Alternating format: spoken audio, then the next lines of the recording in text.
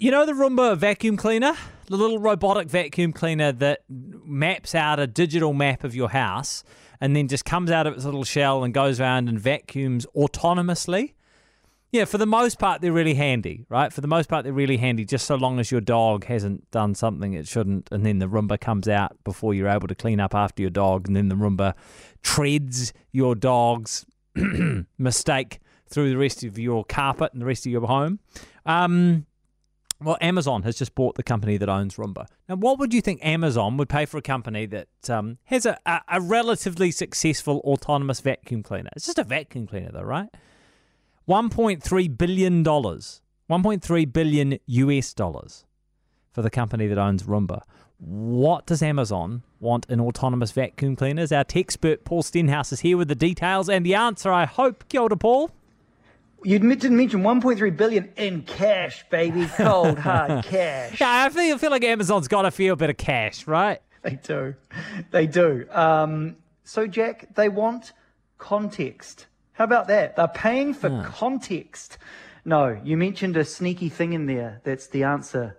It maps out your house. Oh, it that's knows all about your house. Here's what's interesting about the latest Roombas, because, they started out and they just kind of bumped into things. And when they bumped into things, they're like, oh, this must be something. And so they put a dot on the map, and then it bumps into another bit of it, and it puts another dot on the map, and slowly, by bumping into all your stuff, it works out like the map. Yeah. But now they have cameras in them. The latest ones have cameras.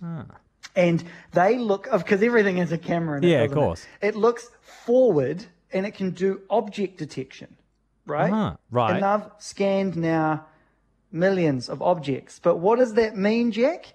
That means that if you change around something in your house, I don't know, maybe you buy a crib for a baby, or maybe you suddenly have a new interest in plants, or maybe you, I don't know, buy a new bed or something. Your Roomba knows about it. Which is a crazy thing. How's that a thing? And this is why Amazon wants it. So they can access that data. That data. How about it?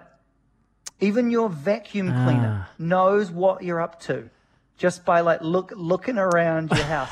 And that's what they want it for, right? So they're folding it into its devices group. So that owns things like Ring, which is literally a camera pointing to different parts of your house or outside your house. Yeah. Okay. Yeah. It's also like their streaming devices. We talked just a couple of weeks. They now know all your health data. They own the supermarkets. Man, it's like evil, but also, kind Genius? of admirable. Yeah. Like, damn. Oh, that's worrying, but it's really smart. And the worst thing is, as consumers, we sit there and we're like, damn, I don't know if I want them to have my data. Like, I can see you, I know you love a Roomba, but you'll be like, I don't know if I want a Roomba now that it's owned by Amazon. But then it's so damn convenient. It is convenient. They kill you with convenience. Emma, is it strange for me to say that vacuuming is maybe my favorite, household chore?